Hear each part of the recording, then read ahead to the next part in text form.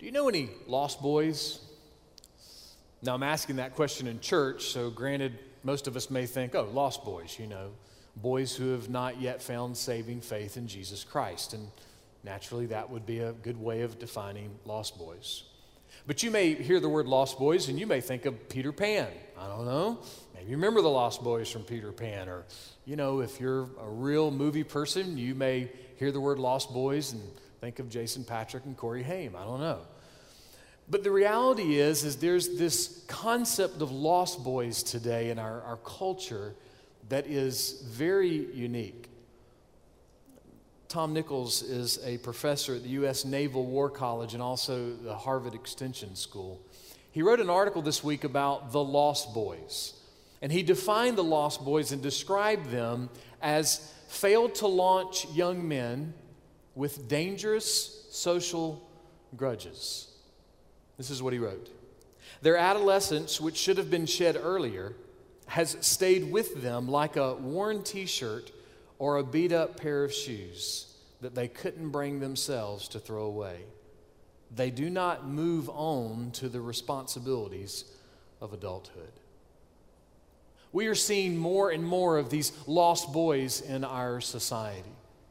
And we are seeing more and more of their immaturity lived out in our culture. Their immaturity lived out with foolishness or with evil. And sadly, even times we see it tragically lived out in our culture. But you don't always have to have a dangerous social grudge to be failing to launch. Well, what does it mean to fail to launch? Well, if you are a plane and you fail to launch, you fail to get off the ground. You don't get up in the air. You fail to do what you have accomplished. So if you are a young man that's failing to launch, it means that you are not really becoming a young man. You're not actually making the transition into manhood. Maybe you still live at home. You never move out of your parents' house.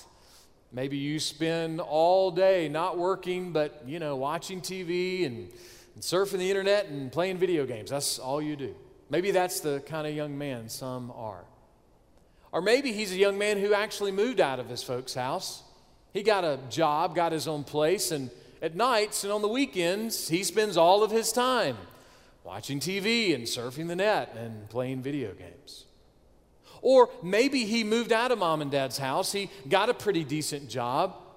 He really even went out and started a family. But his attitude and his actions, the way he makes decisions, are still like a selfish little boy in everything that he does.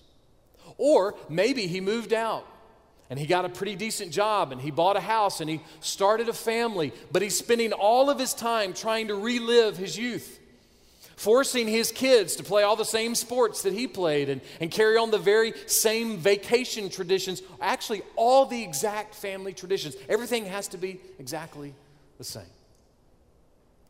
They are young men who are failing to launch. So what do we do? How do we respond to this established culture and this growing culture of young men who are not launching into life? Tom Nichols went on to write this: I am at a loss for a solution because the answer lies in some kind of long-term restoration of social order among young men. I don't know how to do that. The multiple horses of promiscuity, affluence, even among poor kids. I just want to clarify what that means and at least what I think he means. It means that the poorest people in our country are rich compared to the poorest people in other countries. It means that even the poor in our land are rich compared to other areas of the world. The statistics say that 95% of the world today, get that figure, 95% of the world will hope to get one meal today. That means you are in the 5% of the wealthiest people on the planet.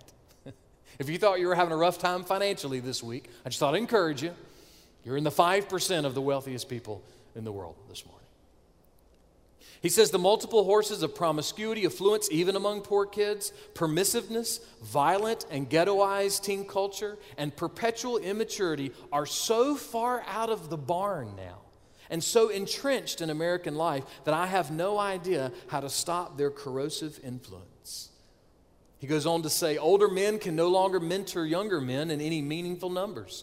There are not enough of us, and many of us are reluctant to engage in such work in any case. The traditional venues for male socialization, including marriage, have mostly vanished. Nor can mentors or schools fight the epidemic of divorce and pop culture and the media and the overall assaults on the creation of the kind of family life that channels men toward creation rather than destruction. And then he closes with this thought.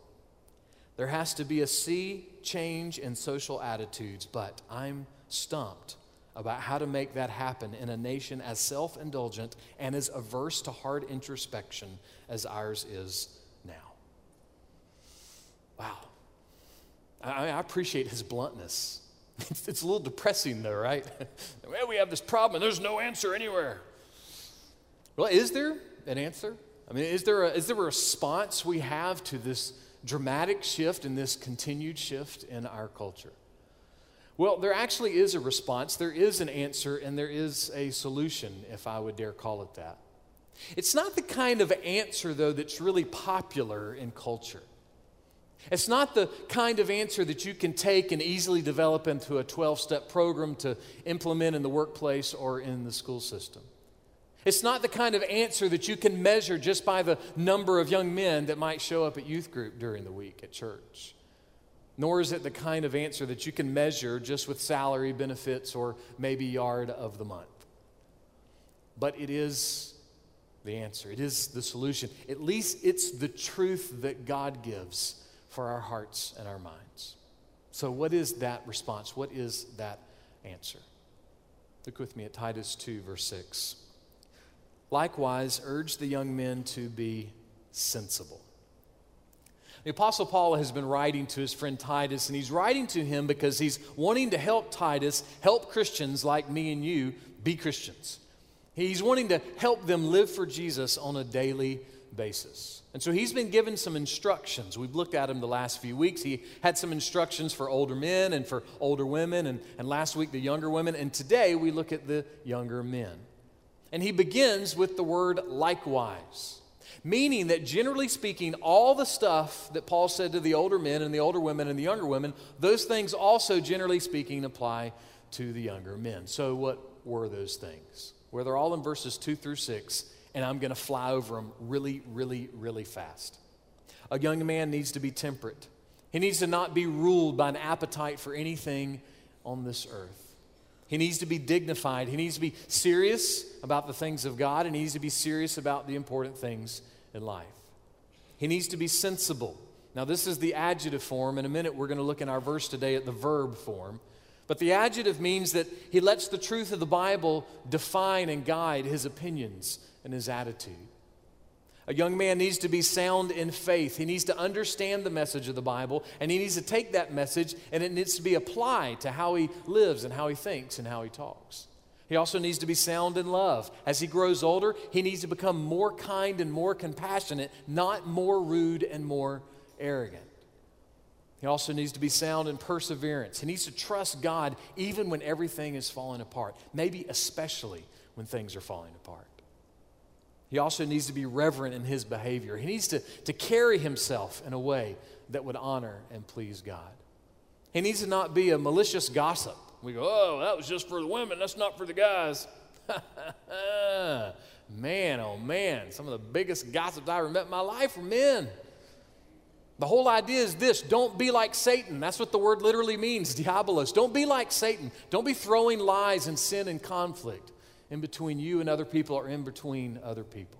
A young man doesn't need to do that. A young man doesn't need to be enslaved to much wine. He doesn't need to be addicted or obsessed with anything. Not alcohol, not drugs, not food, not sports, not money, not cars, not anything. There's nothing he needs to be obsessed with in this life. His obsession needs to be the glory of God. He needs to teach what is good. He needs to think and talk like somebody that has said the gospel is the greatest good news that I have. That's all that I know that is good. If he's married, he needs to love his wife the way Christ loved the church. If he has kids, he needs to love his kids in a way that his greatest desire for his kids is to have the curse of sin removed from their lives.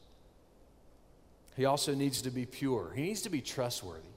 He needs to be the kind of guy that you know you can count on to honor his commitments to God, his commitments to his family, his commitments at work, really anything in life. You know that you can trust him.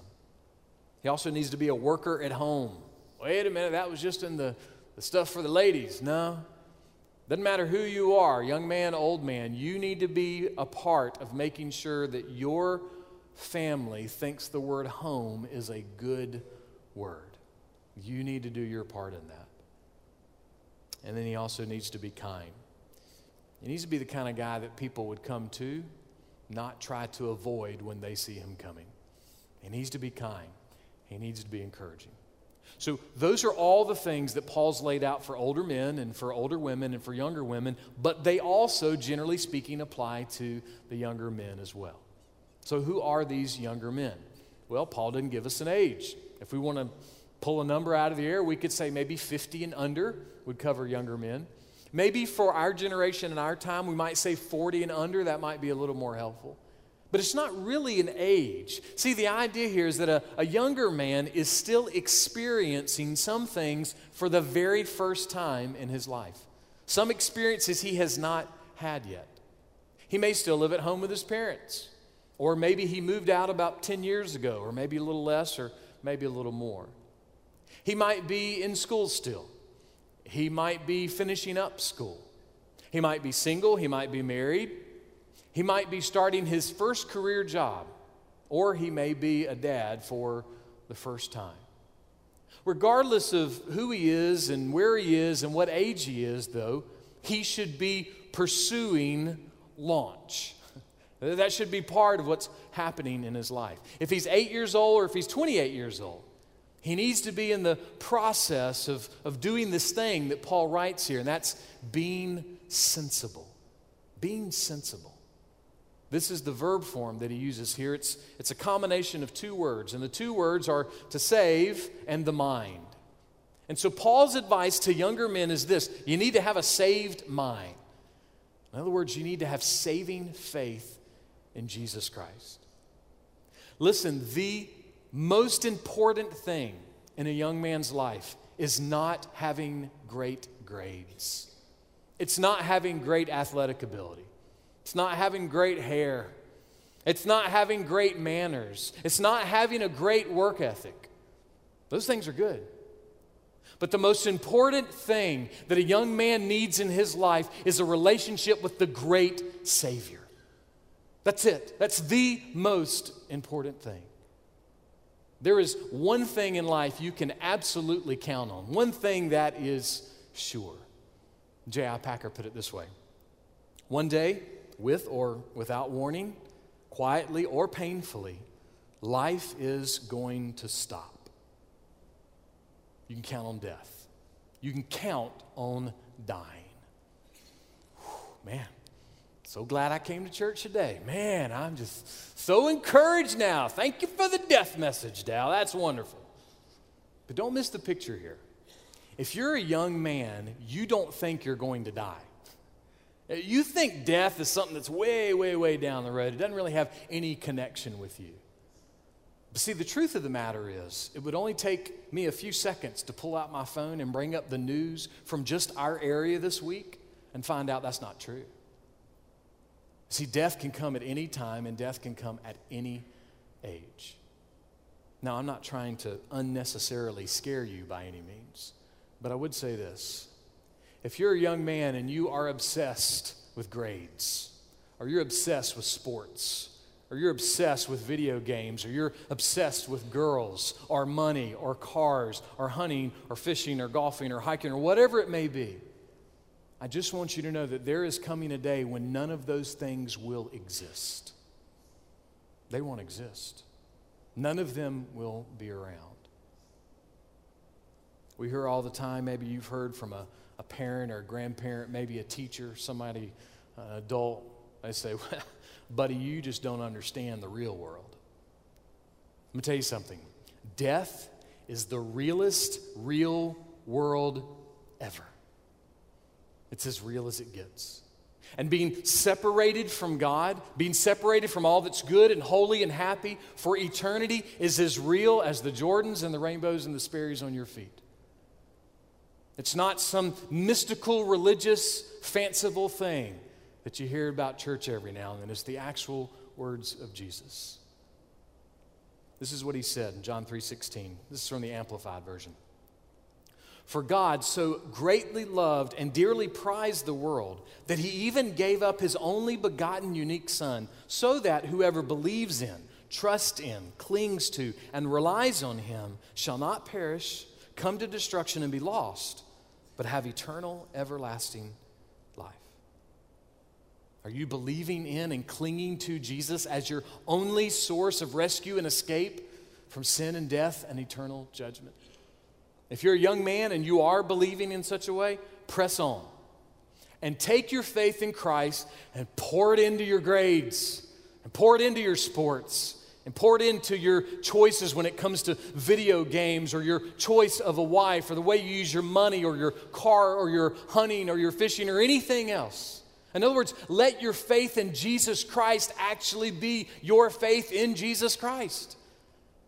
Let it be a part of all that you do. Do everything that you can to the best of your ability for the glory of God. But if you are not believing in and clinging to Jesus Christ as the only source of rescue and escape from sin and death and eternal judgment, then I plead with you today to believe and to repent and to follow. There is no greater hope than the hope found in Jesus Christ. John Preston was a Puritan clergyman. He was also the headmaster at a college. He got real sick, and he was close to death. Somebody asked him, they said, "So are you afraid of dying?" This was his response. "No, I shall change my place, but I shall not change my company." Young man, young woman, older man, older woman, is that your confidence today? Are you in relationship with Jesus Christ? Or put another way, would Jesus say you're in his company? Are you sensible? Meaning, are you saved? Is your heart and your mind and your soul, are they saved? Are they really following after Jesus Christ? I think it's really interesting that Paul has all these other instructions for the other folks. And he gives the young guys one word. I guess they had ADD back then too. I don't know. They just one word. I'm going to do one word. Just one word. But it's a pretty big word, right? Saving faith in Jesus Christ. A saved mind. That is what's primary. And why is that so important? Well, how you think defines how you live. Your beliefs lead to your behavior. And so what's going on in your mind is kind of a really, really big deal. And so there needs to be some sensible self-control over your mind. What does that mean? John Benton put it this way. Self-control can be thought of as the ability to discern and see the importance of the godly goal in a situation and to choose that goal over and against competing desires and concerns. That's a huge, gigantic definition of self-control. It means on any given moment, you're sitting in this moment, and there's basically two goals. There's this goal, which could be anything. It could be good, it could be noble, it could be evil, it could be bad. It could be what you want to do, it could be what your parents want you to do, it could be what your boss wants to do. I mean, anything could be this goal. And then this goal is the godly goal. And so self-control is in that moment seeing both goals and saying, got to go here. This is the goal. And if I pursue this goal, then what needs to happen with that goal will happen the way it needs to, regardless of the outcome. It's pursuing the godly goal. This is the daily tennis match of our life, is it not? On one side of the court, we have sin and pride. And on the other side of the court, we have honoring God. And man, sometimes there's some good volleys. Man, I mean, the ball is going back and forth because we're fighting, we're struggling. We want to win that point and we want to honor God. But if we're honest, Most days, sin and pride just serve aces, and we lose the point immediately. I wish I could convince me of this. So since I can't convince me of this, I know I can't convince you of this, but I'll share it, and we'll beg the Holy Spirit to help it make sense to us. God's ways are good for you. We believe that mentally, but we are not convinced of it because we don't really follow through on it. But it is so true. God's ways are good for your heart. They're good for your soul. They're good for your family. They're good for work and school and every other moment of life. His ways are good. His honor is good. And so if anything, there's a sense in what Paul might be saying to us today. Man, you really need to improve your tennis game. You really need to work hard at being sensible. You need to work hard about letting the truth about Jesus shape your opinions and your attitudes. Listen, in this state, in the last few weeks, we've had plenty of opportunities to let the gospel shape how we think or to ignore the gospel. The gospel is the hill we die on. The cross is the only thing at the top of a hill for a Christian. And so it feeds our mind, period, exclamation point. The truth about Jesus is what feeds our attitudes. It's what feeds our opinions. To be sensible means that we are obsessed with growing to a deeper level of knowing this God that created us, instead of just growing to a deeper level of winning the next level of our game. To be sensible means that we're more obsessed with flexing godly character than obsessed with flexing our biceps at the pool or the beach or the lake. The whole picture that we have here is to train your mind not in what you think is good, not to train your mind in what you want, or even maybe what your grandparents or your parents taught you, because that may or may not have anything to do with the gospel. But to train your minds with what's above, to feed your minds with the good things of God, to please God, to honor God, to make God famous. When that happens, your soul will get what it needs. Your mind will get what it needs. Your heart will get what it needs. So what does that look like? David grew up to be one of the greatest kings that ever lived on the earth. For most of his life, he was obsessed with the godly goal. He was obsessed with honoring God for most of his life. But he had moments in life, some pretty huge, big moments, where he was obsessed with his own sin and his own pride. But it was when he was a boy, it was when he was a young man, that the concept of honoring God and pursuing the godly goal clicked with him. One time when he was in his probably mid to late 20s, he had a situation. He had already been promised that he was going to be the king, but he was not yet king. And King Saul hated David. He was trying to kill him. And so David and one of his leaders, Abishai, went down to where Saul was encamped for the night, and they found Saul sacked out on the ground. I mean, cutting some Z's. He was fast asleep, and his spear was stuck in the ground next to him, wide open. So Abishai says to David, he goes, "Oh, let me go down there. I'll take this guy out. Let me run my spear through him, and we won't have to worry about him anymore." Here's his chance. Here's his opportunity. And the Bible says David said, "No, we're not doing that. That's not what we're doing. Yeah, that's not best. That's not what would honor God, and this isn't the moment." This was his chance. This was his opportunity. He could have everything that he was already promised. He could have it right then. But here's what David did. In that moment, when he could take the bull by the horns, when he could make something for himself, where he could look out for number one, in that moment, David stopped and said, I've got this goal, and then I've got the godly goal. Abishai, we're going here. This is where we're going.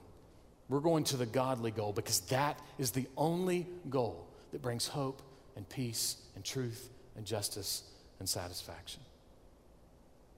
You see, that picture right there, maybe another way of putting that is that's what it means to be a real man. You can erase every definition you've ever heard of being a man if it didn't sound like that. Real manhood is honoring God. Real manhood is seeking for the glory of God. It's striving to live for the glory of God. It's making your decisions in such a way that God is going to get most of the attention. That's what it means to be a real man, to honor God, to seek the glory of God, to live for the glory of God, and to make decisions in such a way that God's the one who's going to get the attention and the fame. In other words, that's what it means to be sensible. There's another great king that has another picture of what it means to be sensible for us, Solomon. Solomon wasn't just any old great king either, was he?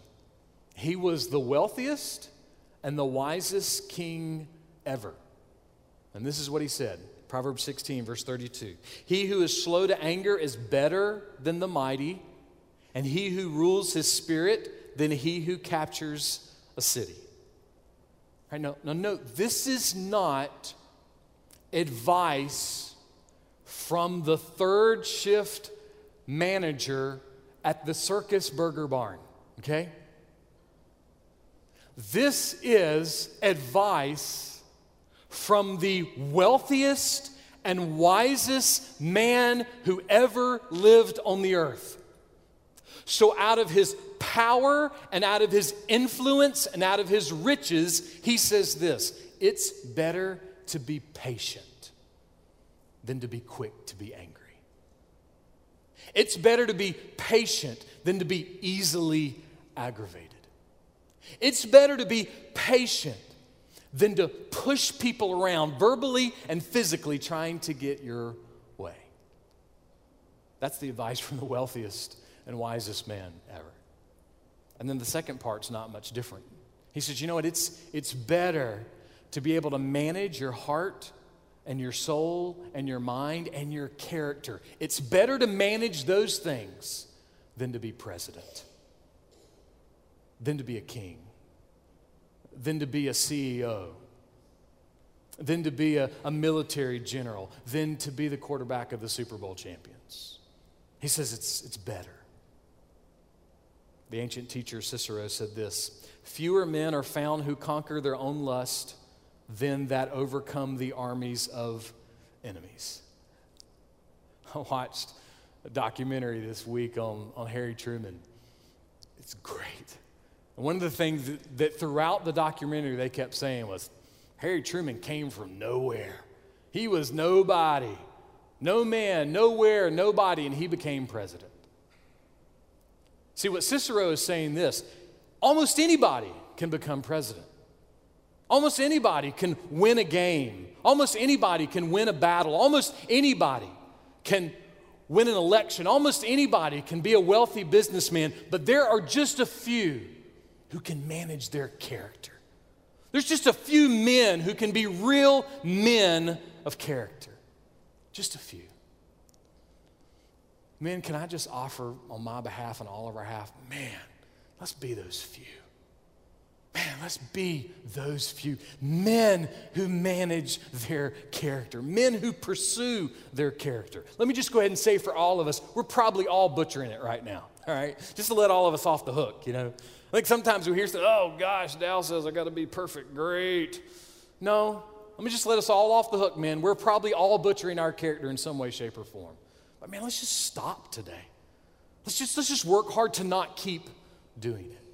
And let's be part of the few that seek to manage our character. And here's why. Because for generations and generations and generations, to our shame, young men have not always had a lot of sensible men to look up to, even in the church.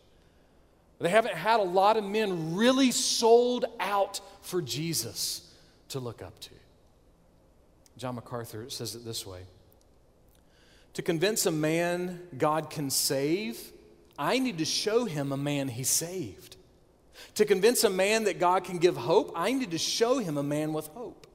To convince a man that God can give peace, joy, love, I need to show him a man with peace, joy, and love. To convince a man that God can give complete and total and utter satisfaction, I need to show him a satisfied man. The way we lay down the platform is by living the life. The greatest and most powerful element of evangelism is not technique, it's not a marketing strategy, it's not cultural relevance, it is the power of transformed lives. That is huge. It means we can come here on Sunday morning and do something that is impressive, and it will mean nothing if we leave and do the opposite.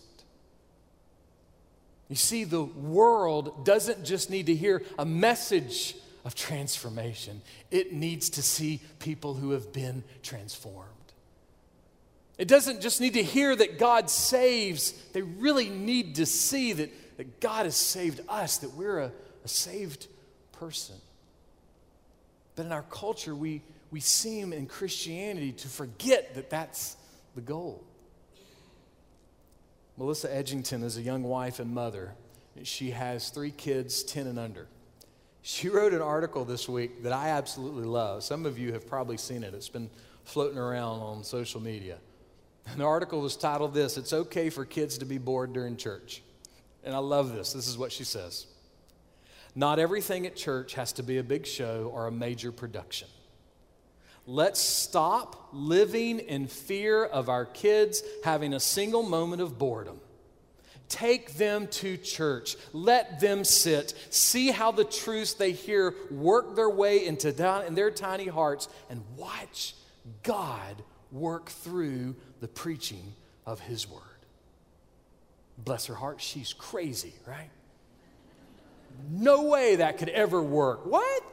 Give them God, live for God, and let God work. That's a terrible church vision. That's a terrible mission statement. That would never work. Actually, it would, right? It sounds overly simple, but it's true, right? Show them God. Show them a life that's been changed by God. And then watch God work. Listen, our young people do not need more morals. They don't need more traditions. They don't need more fun. They don't need more lights. They don't need more smoke. They don't need more t-shirts. What they need is the gospel.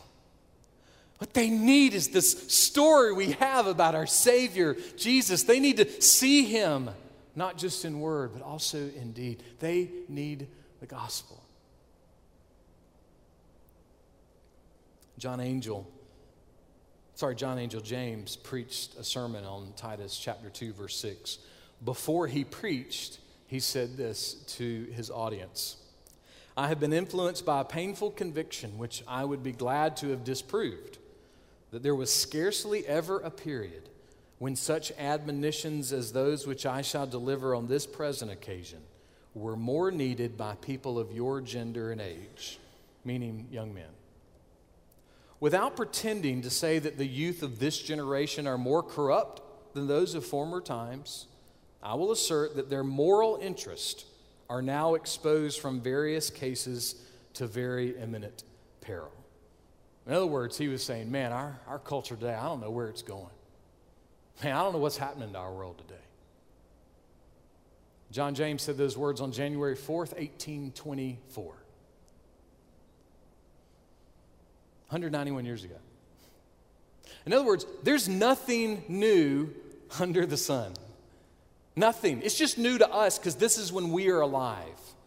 But there's nothing new under the sun. It's not more morally corrupt now than it was before. Listen, there has never, ever been a golden Christian age in any nation, in any country, anywhere, except one.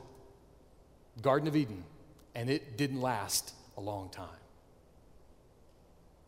But for every generation from the garden until now, and from every generation from here on out, we still have the same message. We still have the same hope. God saves. God saves. That's the message. I love how Paul put it to the church at Corinth. "For I delivered as of the 5th or 6th thing I thought you might need to hear." No. "For I delivered to you as of first importance what to receive. for our sins. Our message. We have to share. We'll never improve on it. It won't get better. We can't dress it up. We can't dress it down. Make it more traditional. We can't make it more contemporary. It's just for our sins. That's our message. Young men, the greatest hope in the universe is the hope that comes through the birth and the life and the death and the resurrection of Jesus Christ. Young men, the greatest satisfaction in the universe you will never experience on a sports field. You will never experience in a classroom. You will never experience in your job. You won't even experience it in your family. The greatest satisfaction in the universe is all found in the person of Jesus Christ. Therefore, the greatest and most important thing, young man, that you could ever do with your life is to believe and repent and follow. That's it. It's the greatest thing that you could ever do in your life is to believe, repent, and follow Jesus. But that's just for young men, right? That doesn't apply to the rest of us. No, by all means, it applies to all of us. Older men, older women, younger men, younger women, boys, girls, it really doesn't matter. The greatest reality in the universe is being right with God. The greatest reality in the universe is being right with God.